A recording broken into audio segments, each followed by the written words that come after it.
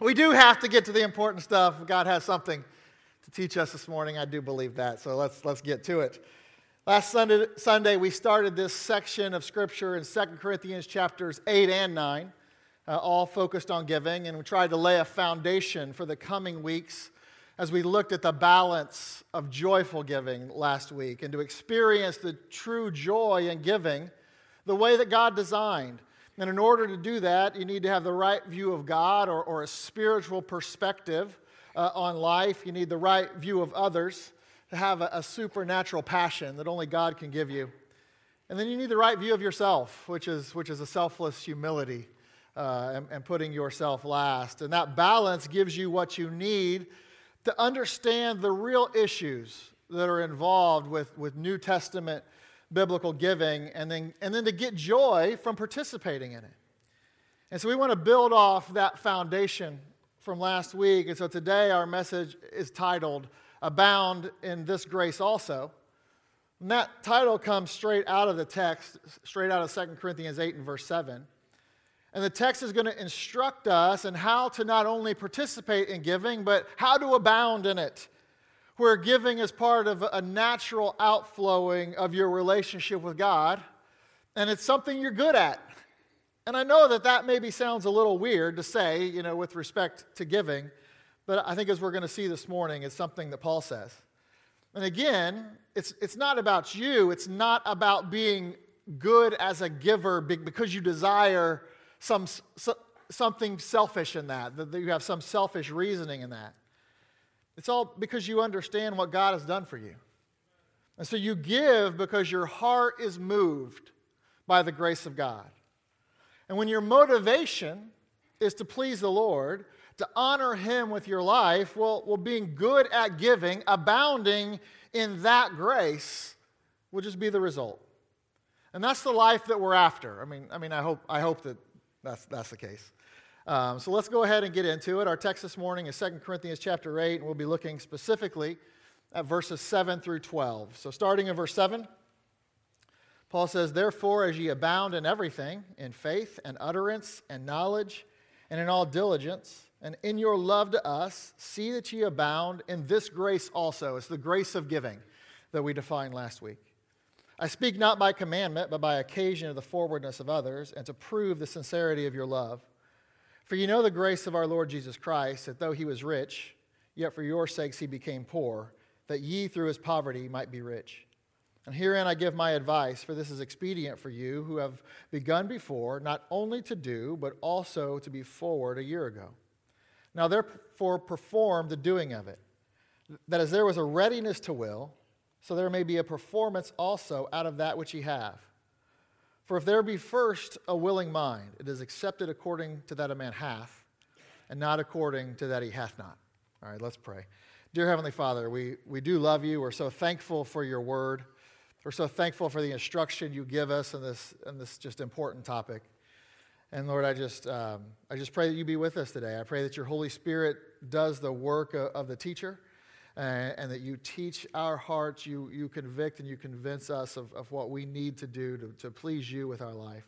Lord, that I pray that we're obedient to what you're trying to teach us and what you're trying to get across to us today. Lord, we do love you so much. We're just, again, grateful for the opportunity to be together today. We're thankful for what's going to happen tonight and such an important part of not only those folks in Columbus, but us here in New Philadelphia as well. But Lord, I pray that you're with us this morning. I pray that everything that is said is true to your word. I pray that it's honoring and glorifying to you. We ask this in Jesus' name. Amen. So last week, as we started this chapter, we saw the example of biblical giving, right? We looked at those churches of Macedonia and the example that they provided. Today, we're going to get some exhortation for biblical giving, or as Paul puts it, how to abound in this grace also. Again, how to do it and how to do it well. And the first aspect, our first point this morning of abounding in the grace of giving is to realize the significance. Realize the significance. Now, this one's very simple. We're not going to spend that much time on it, but it is very important nonetheless. Because when it comes to giving, sometimes we don't view it on the same plane as other virtues, other spiritual virtues. But Paul tells us that's wrong. Look again at verse 7. Therefore, as ye abound in everything, in faith, and utterance, and knowledge, and in all diligence, and in your love to us, see that ye abound in this grace also. I speak not by commandment, but by occasion of the forwardness of others, and to prove the sincerity of your love. You see, Paul puts the grace of giving on the same level as faith, and utterance or witnessing as a door of utterance is open to us, in knowledge of God's word, in all diligence, the work of the Lord, and the love in which they showed to Paul and his fellow laborers.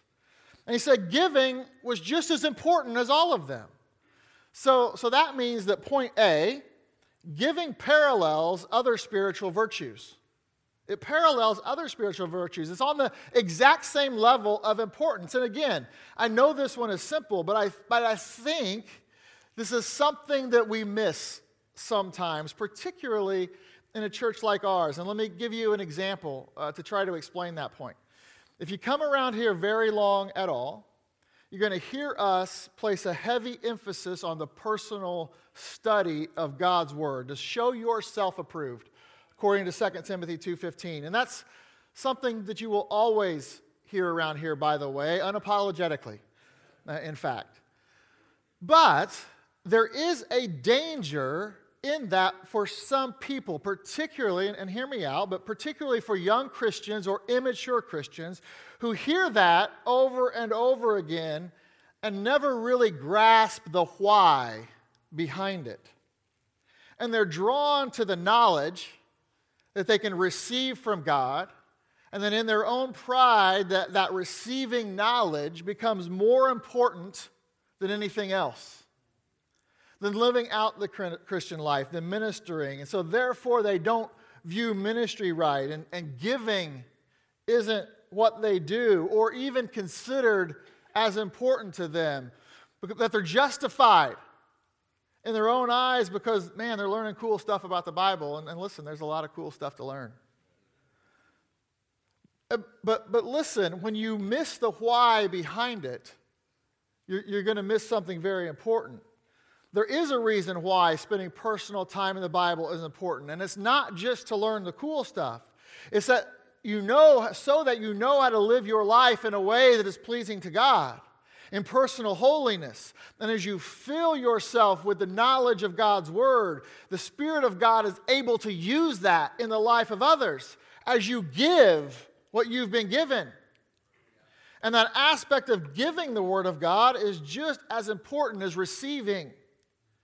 You see, all these spiritual virtues work together in perfect harmony. None of them should occur in a vacuum. So that means giving shouldn't be considered contrary to what's in your heart, or you shouldn't consider it lesser than other biblical characteristics.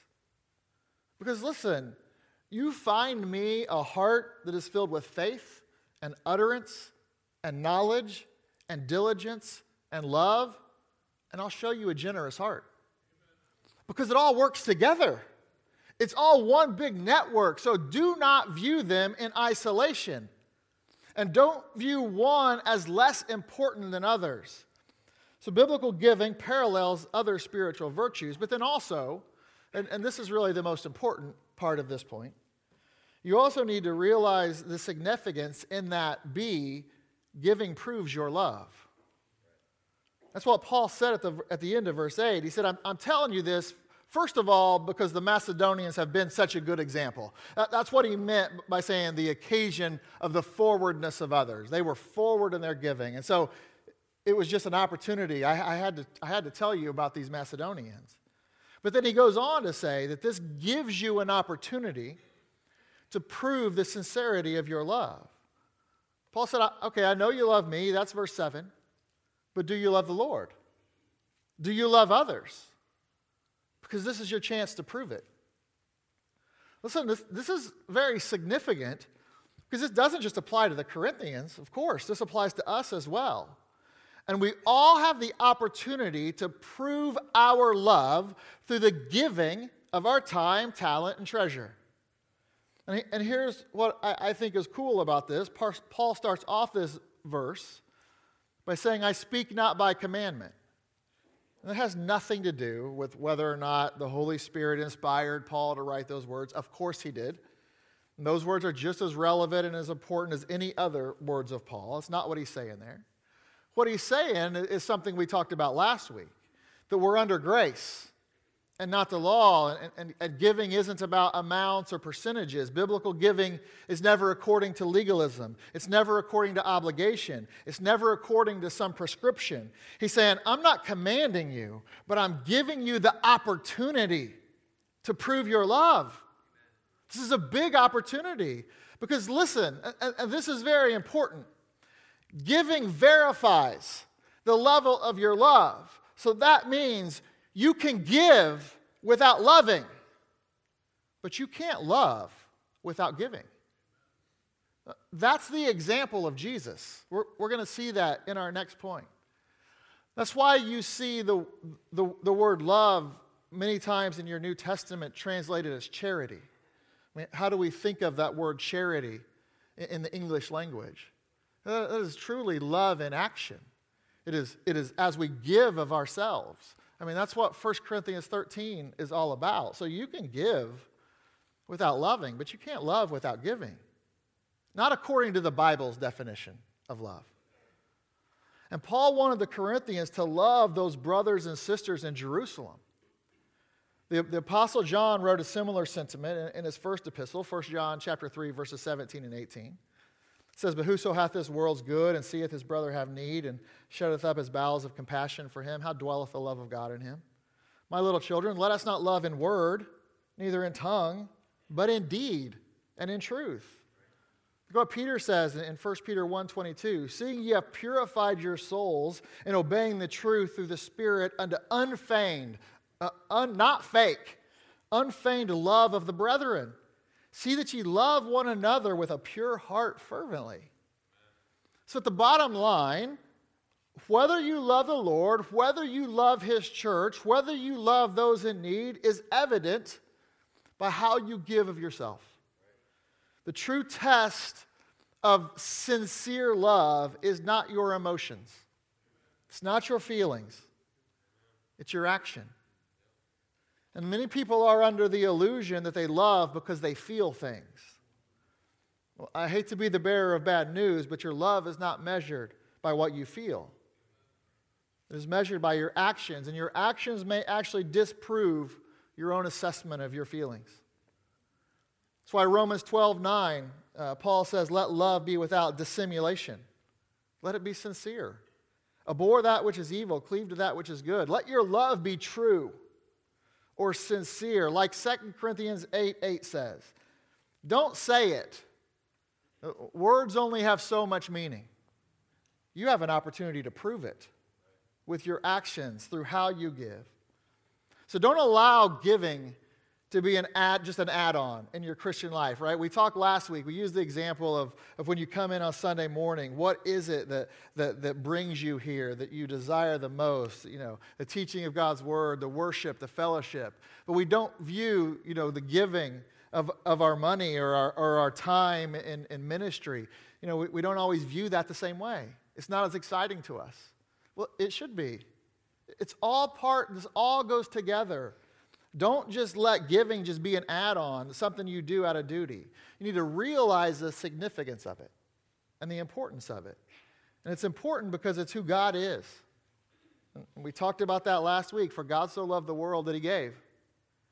And since it's who God is, it's who we should be. And that brings us to our second point, second aspect of abounding in the grace of giving. And that is to remember the standard. Remember the standard. And of course, the standard bearer of giving is Christ. Look at verse 9. It says, For ye know the grace of our Lord Jesus Christ, that though He was rich, yet for your sakes He became poor, that ye through His poverty might be rich. And this is this is one of the great verses in the Bible, and it almost defies exposition. It states its own case so perfectly. I mean, that being said, I'm going to expound on it a little bit. I think that's what I'm here to do. But once again, we see grace at the very heart of giving. For ye know the grace of our Lord Jesus Christ. It reminds me of one of the verses in the hymn At Calvary. It says, O love that drew salvation's plan, O grace that brought it down to man. Oh, the mighty gulf that God did span at Calvary. And what a giver he is. You know, Paul had used the example of the Macedonian churches in the first 8 verses of this chapter. But when he gets to verse 9, he takes it up a notch. I suspect as he thought about how that love manifests itself in giving, his mind went immediately to the greatest love and the greatest gift of all. Of course, the Lord Jesus Christ. Because when you talk about love, you have to talk about Christ. When you talk about a love that gives, there is no better example than Jesus Christ. And in verse 9, Paul begins by saying, For ye know. Now that word for links it up with the prior verse. And remember in verse 8, he says, I'm not telling you this by commandment, but just an opportunity. This is an opportunity to prove your love. That's better. And so we already talked about that some. And in connection with verse 9, Paul was saying, I don't need to command you to do this because ye know how Christ gave. I don't need to command you to give graciously. You have an example that supersedes any command I could give. That means the giving of Jesus Christ provides a greater incentive, a greater motivation than the command of the apostle or a pastor or a discipler. So don't give because I'm telling you to. Give because Christ gave. And he gave to you. And you know he gave.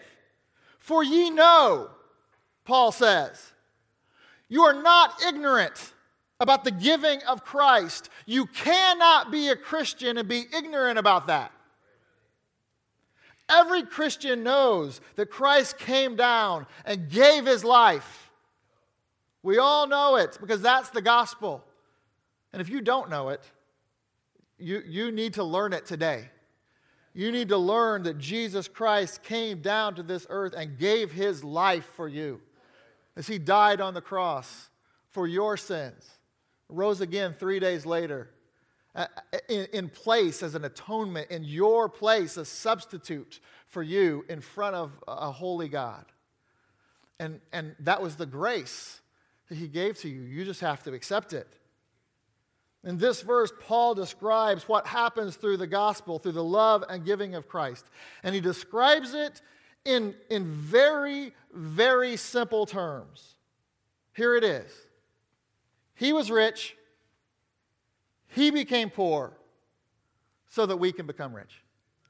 That's it. It's that simple. It is that simple. But I want to look at these 3 truths. And listen, again, I'm not telling you anything new. This is all simple, but I want you to listen and I want you to grasp it. I want to remind you of some things. I want you to remember the standard. I want you to understand what the standard is. And in the process, I want you to contemplate what Christ did for you as motivation in your giving. Again, I don't want you to give because we're up here telling you to give. You should give because Christ gave. And the standard didn't just give something. He gave everything. So let's talk about his riches. And Paul says that though he was rich, I mean, was he talking about some earthly material wealth?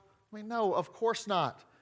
What he's talking about here refers to his eternal glory, the eternality of Christ, the pre-existence of Christ. He's a member of the eternal Trinity. And the eternality of Christ, listen carefully, it is one of the most crucial truths in all of the Bible. There was never a moment when Jesus Christ did not exist. Now, not always in human form, obviously, but the second member of the Trinity is eternal. He wasn't created by God. That is heresy. And cults teach that. They're wrong. And arguments for the eternality and the deity of Christ are inseparable. He cannot be God and not be eternal. But in case you aren't sure about this point, listen to just a few of the verses with the Bible's testimony of Jesus.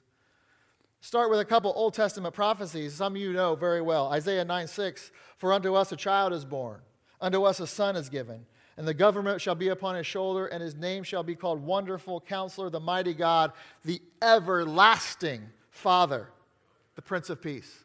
And Micah 5:2 says, "But thou, Bethlehem Ephratah, though thou be little among the thousands of Judah, yet out of thee shall come forth unto me that is to be ruler in Israel, whose goings forth have been from of old, from everlasting." And then what Jesus said about himself and the testimony of the Gospels. John 1:1. We know it. In the beginning was the Word, and the Word was with God, and the Word what? Was God. John 8:58, Jesus saith unto them, "Verily, verily, I say unto you, before Abraham was, I am." John 10:30, he said, "I and my Father are one." John 17:5, "And now, O Father, glorify thou me in thine own self with the glory which I had with thee before the world was." Colossians 1, verses 15 through 19, Paul says he's the image of the invisible God, the firstborn of every creature. For by him were all things created that are in heaven and that are in earth, visible and invisible, whether they be thrones or dominions or principalities or powers. All things were created by him and for him, and he is before all things, and by him all things consist. He's talking about Jesus. And he is the head of the body, the church, who is the beginning, the firstborn from the dead, that in all things he might have the preeminence. For it pleased the Father that in him should all fullness dwell. In Colossians 2:9, "For in him dwelleth all the fullness of the Godhead bodily."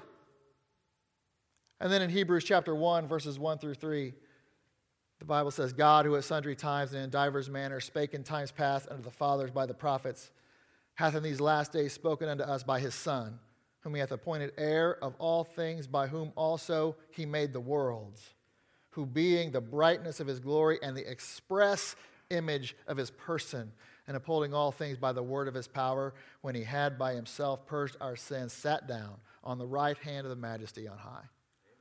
And listen, I'll spare you the rest, but trust me, those are just a few of the verses we could read.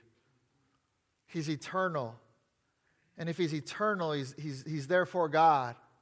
And he owns it all.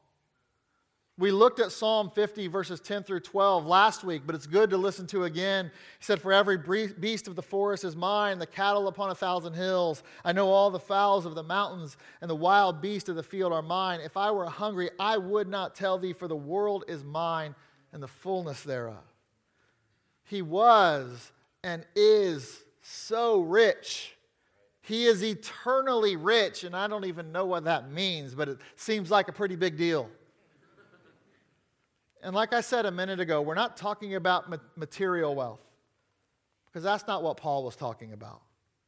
He is rich in that he owns all power and all authority and all sovereignty and all glory and all honor and all majesty. The wealth of our Lord Jesus Christ is beyond comprehension. It is boundless. It is infinite. He is infinite, and his wealth is as infinite as his being. And yet, for your sakes, he became poor. Not for his own sake, for yours and for mine. And when we look at his poverty, we have to look at it in light of his riches. So when most people read this verse, they just think about the poverty that Jesus lived in on this earth, and that he owned nothing of his own. He borrowed food, he borrowed clothing, he borrowed a coin to give an illustration, he borrowed a donkey to enter into Jerusalem, and finally he had to even borrow a tomb in which to be laid. Or they think of verses like Matthew 8:20 that says, "And Jesus saith unto them, the foxes have holes, and the birds of the air have nests, but the Son of Man hath not where to lay his head." And all that's obviously true. But in the context of this verse, the fact that Jesus became poor, it means much more than that. Because again, you have to compare it to his riches. You have to understand it in the context of the verse. And his riches weren't monetary. They were way more than that.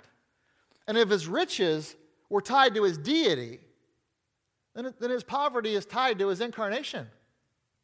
That's how the rich became poor, when he was born of a woman. Galatians 4:4, when the fullness of time was come, God sent forth his Son, made of a woman, made under the law. It's when he was sent in the likeness of sinful flesh. Romans 8:3, an eternal God that owns it all. For what the law could not do, and that it was weak through the flesh, God, sending his own Son in the likeness of sinful flesh, and for sin, condemned sin in the flesh. He was made poor when he had to go to the cross. And have Colossians 1:20, and having made peace through the blood of his cross, by him to reconcile all things unto himself. By him, I say, whether they be things in earth or things in heaven.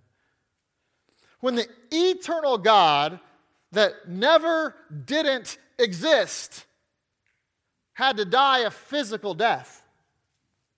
Luke 23:46, it said, when Jesus had cried with a loud voice, he said, Father, into thy hands I commend my spirit. And having said thus, he gave up the ghost.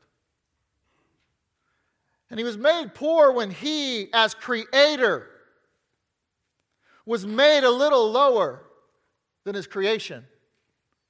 Hebrews 2:9, but we see Jesus, who was made a little lower than the angels, for the suffering of death, crowned with glory and honor, that he, by the grace of God, should taste death for every man.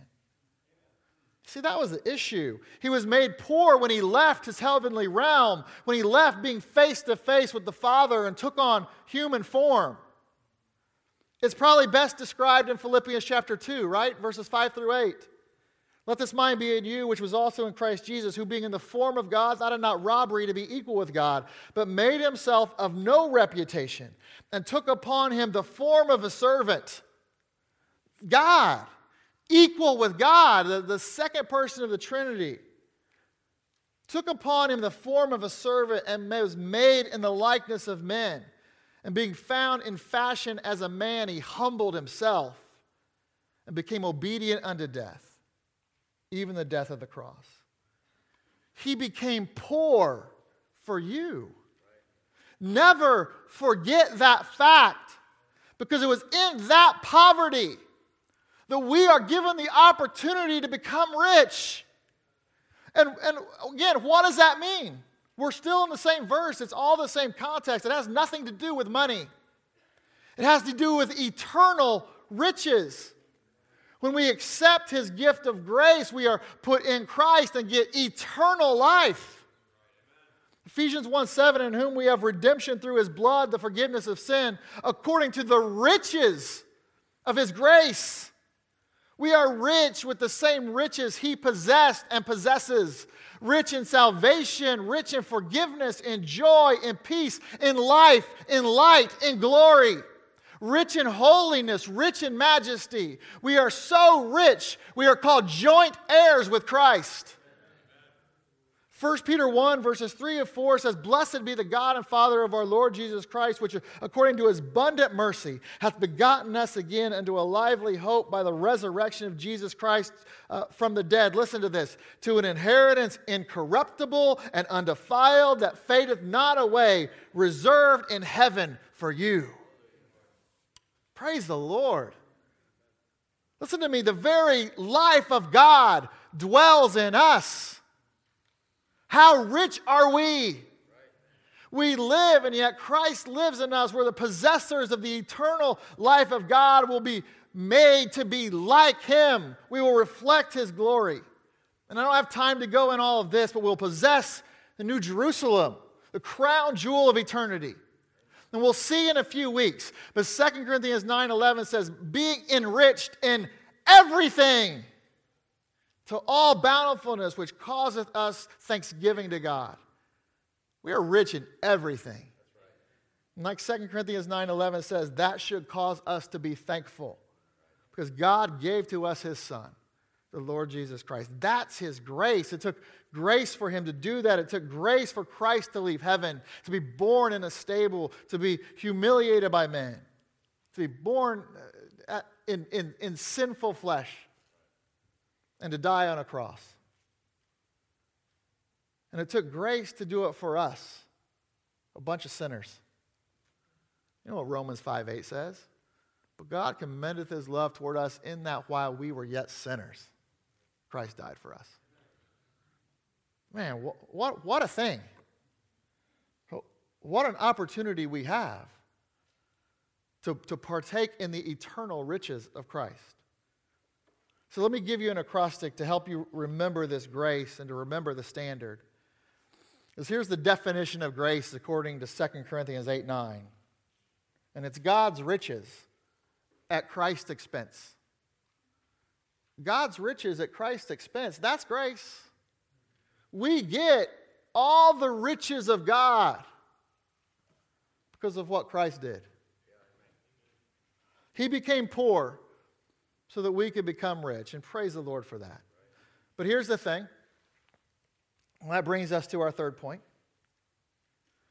Because once you accept that grace, and now that you realize the significance and have been reminded of the standard of giving, you got to do something with it. So the third aspect of you abounding in the grace of giving is to resolve to surrender. You see, it's now up to you. You have to decide whether or not you are willing to be a biblical giver. And if so, that involves surrendering your will to the Lord's will. Look at verse 10 of 2 Corinthians chapter 8. And herein I give my advice, for this is expedient for you. This is good for you, who have begun before, not only to do, but also to be forward a year ago. Like what we talked about last week, and we'll see it when we get to chapter 9.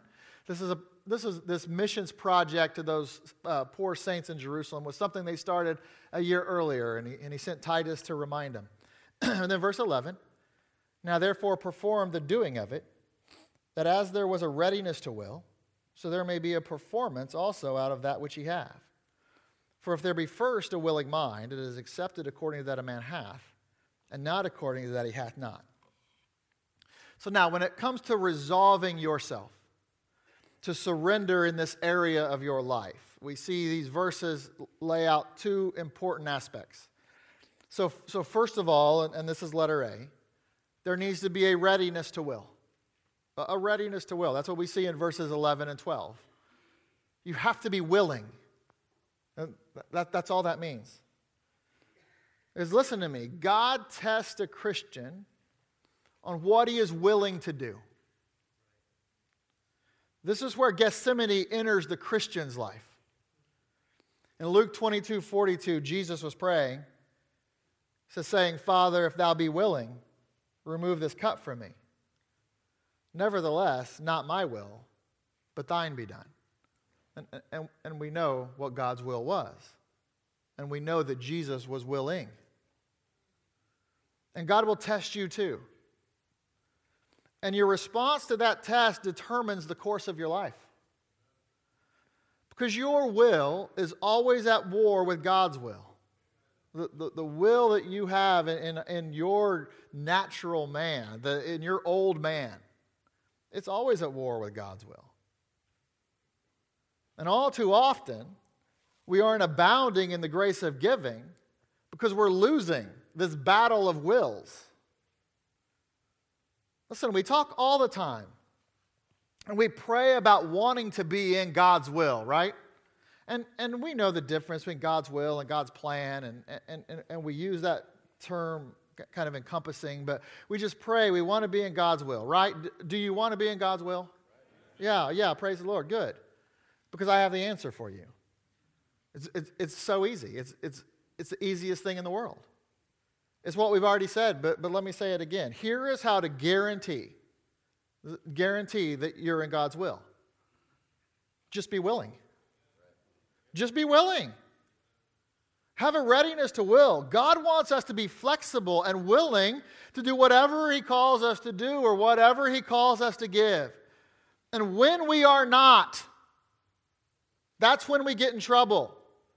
You see, backsliding always begins at the place where there is controversy with God over a given point. It's the place of unwillingness where trouble always begins. You know, a good example in the Bible is Job.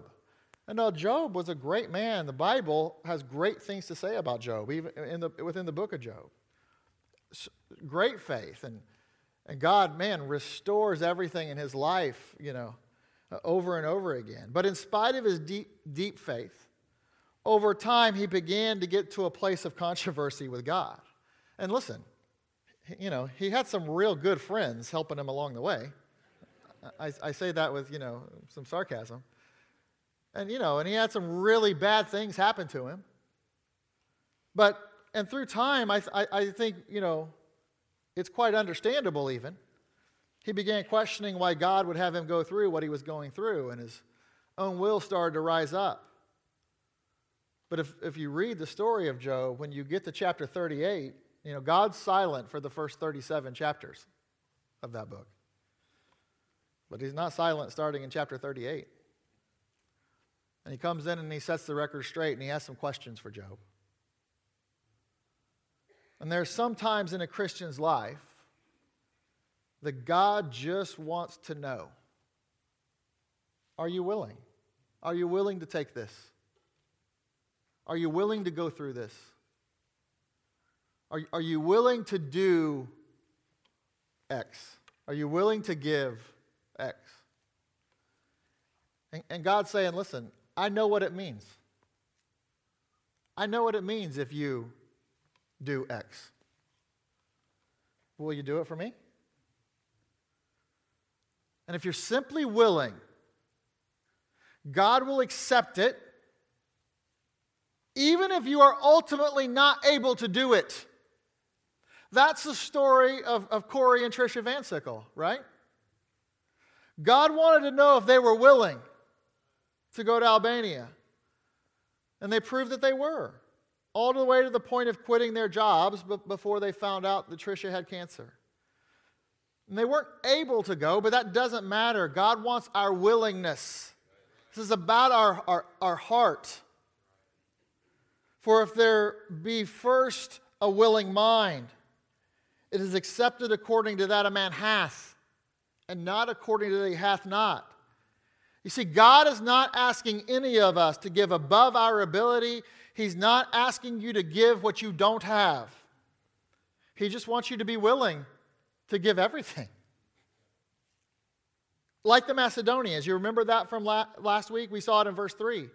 For to their power I bear record, yea, and beyond their power, they were what? Willing of themselves. And then along with the readiness to will, the second aspect of resolving to surrender is point B, a responsibility to perform. Now again, if you're unable to, and we'll talk about this in a second, for you're providentially hindered is the way I would put it, well then, okay. It doesn't matter. God will accept it, accept your willingness.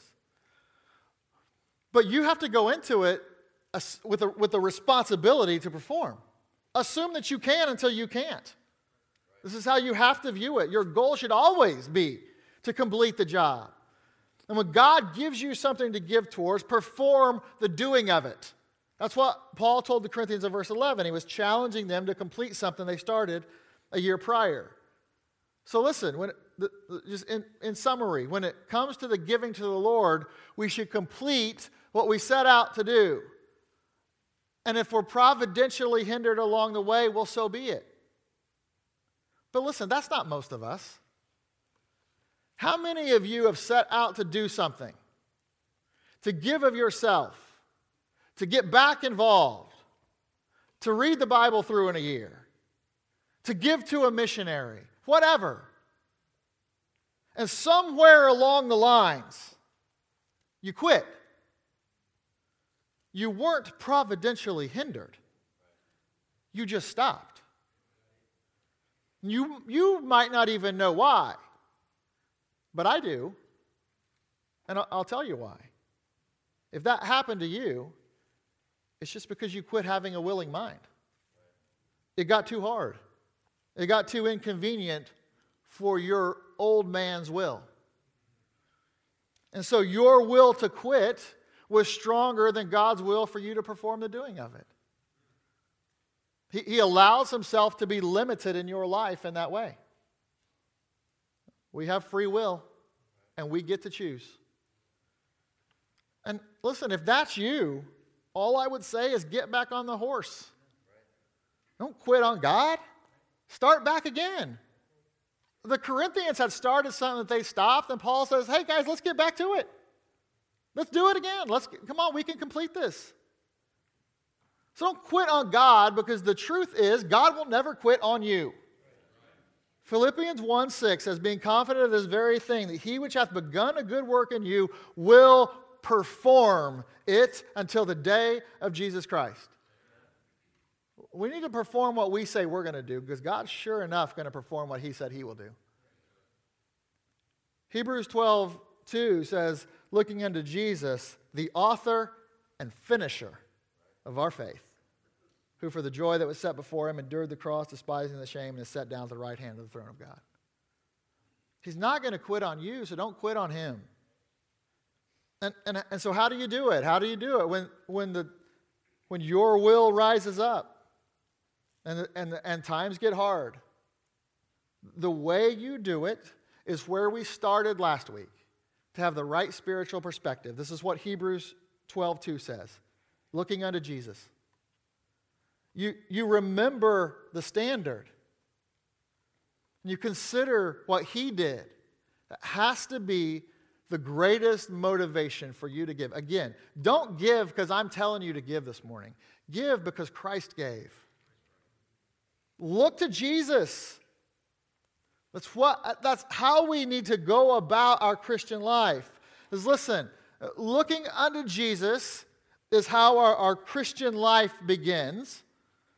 Isaiah 45:22, and I know this is written to Israel, but the principle applies. It says, look unto me and be ye saved, all the ends of the earth, for I am God and there is none else. If we don't look and know what Jesus did for us, we can't be saved through that grace, through the grace that God gave to us. This was the verse, Isaiah 45:22 is a verse that was preached the day Charles Spurgeon was saved, and that was his testimony. He said the preacher that day pointed to him sitting in one of the pews in the back of the church and read this verse out of Isaiah and said, son, if you look to Jesus, he'll save you. And Spurgeon said, I looked.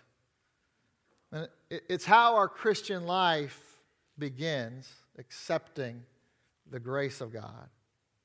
It's also how our Christian life on this earth, our physical Christian life, will end, either at death or at rapture, looking at Jesus. 1 John 3:2 says, beloved, now are we the sons of God, and it doth not yet appear what we shall be, but we know that when he shall appear, we shall be like him, for we shall see him as he is. And obviously, we've never seen Jesus face to face on this earth, but there's going to come a day, not on this earth, that we're going to see him. And we will literally be looking unto him and at him. And oh, what a day that will be. So the Christian life begins looking unto Jesus. The physical aspect of our Christian life ends looking at Jesus. It's just the in-between that bothers me. Are we looking to him then? Are we looking to him in everyday life? As we're going about the trials and the struggles and the pitfalls. And when the controversy with God comes into play. And when your will starts to rise up. Do you look to him then? And do you remain willing? Or do you look away?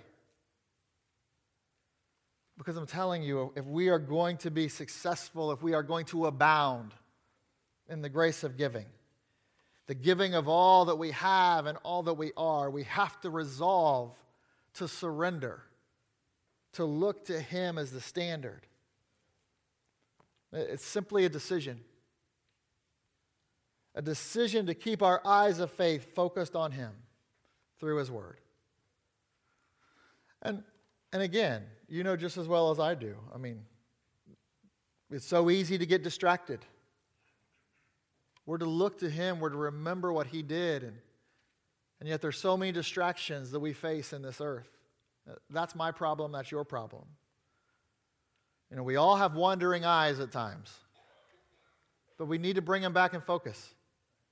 See your responsibility to perform what God is calling you to do. Because, I mean, seriously, what else do you want to do with your life anyway? I mean, whatever it is. Okay, name your greatest grand plan scenario.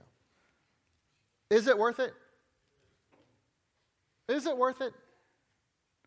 And let me ask this. If that's what you're going after, if your life is about what you want and what you desire, is it working out for you? How is it? How is life these days?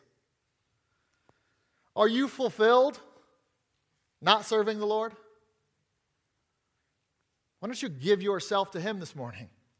And abound in this grace also, because listen, it's possible. If you want to honor the Lord with your life and be someone who abounds in that grace, in the giving of your life for the work of the ministry, you can do it. It does not take any special gifts or talents or skills or looks or money. It doesn't take wealth. You don't have to have a lot of money to be able to give in a way that we're talking about here, that is pleasing to God. It's not about that. It's not about any of that. All you need for your life to be fruitful and meaningful and abounding in the grace of God is to be willing. That's why I love verses in the Bible like Acts 4:13. This is talking about some of the mightiest men in the Bible, and yet I see myself in it. It says, now when they saw the boldness of Peter and John and perceived that they were unlearned and ignorant men, they marveled. They took knowledge of them, that they had been with Jesus. You see, Peter and John, they weren't rich. They were fishermen. They didn't have anything special in and of themselves. But do you know what was special about them? When Jesus saw them on the seaside that day, and He asked them to follow Him, they were willing, and they performed it. They did it. The Bible says they dropped their nets and followed Jesus. And they spent time with Him. They looked to Him, and it showed. Acts 4:13 says that people recognized that they had been with Jesus.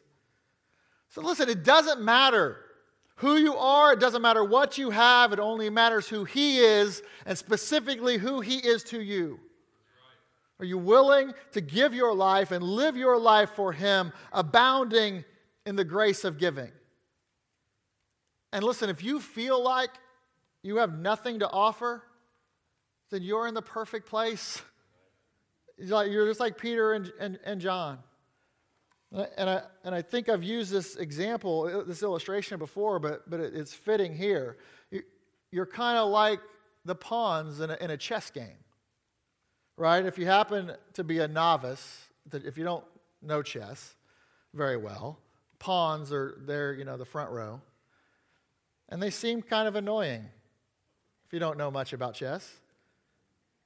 They're kind of worthless. They seem like they just get in the way. But listen, if you do know chess, if you play chess and you know chess at all, you know that pawns are absolutely crucial. They're not worthless at all. And again, I'm sure most of you know how the game of chess is set up. You have, what I might call the royal family on the back row. And then you just have the little servants, the pawns on the front row. And like I said, those pawns they're not fancy. They're not special. They can only move forward one step at a time, or the very first move they get to move to. That's it. That's all they get to do.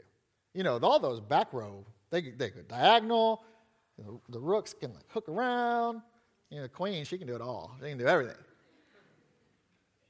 They got all the fancy ones. But those pawns, 1 foot in front of the other. They're plowing ahead. But here's the thing about the pawns. They're the front lines. And they're in the heat of the battle. They can't avoid it. And they're used, if you know how to play chess, they're used to set up victory for the king. And to set up the king's victory, sometimes the pawns have to take a hit. And sometimes the pawns are even sacrificed for the betterment of the family. Sometimes the pawns get in the way of other teams' attacks, but they're willing to do whatever is necessary. And I think the lesson is obvious, but you may be like me, or like Peter and John, and be ignorant and unlearned. And you may only be able to move forward one step at a time, but listen to me. As long as we are willing to go through whatever the king asks, one step at a time, we get to partake in the king's victory. Because while you might lose a game of chess, our true king isn't going to lose. So don't miss the victory you can have in this life and in the life to come because you just don't realize, first of all, the significance of giving your all to him. And you miss the opportunity he places on giving to prove the sincerity of your love to him. Or second, because you just quit looking to Jesus and you don't remember the standard. And you become ungrateful. That's why we took the time to go through all those verses, just to see how grateful we should be and how thankful we should be, and that should result in us giving. Or third, just because you've never resolved to surrender. You're unwilling, you're inflexible. Being that pawn's too hard. Or maybe you got excited at some point and you were willing for a while, but you quit. And you didn't take the responsibility to perform. Listen, if you give him your all, I promise you that you will be happy with what you get back in return. God will never owe you anything. And we owe him everything. So let's do the work to abound in this grace also. I'm going to pray, and the praise team is going to come back up and sing one final song. And like we talk about every week, that as we're singing, that's your time to commune with the Lord. And I ask you every week that I'm up here, I'll say, if not now, then when? If you get your life right with the Lord. And if not now, then when? You might as well do it today.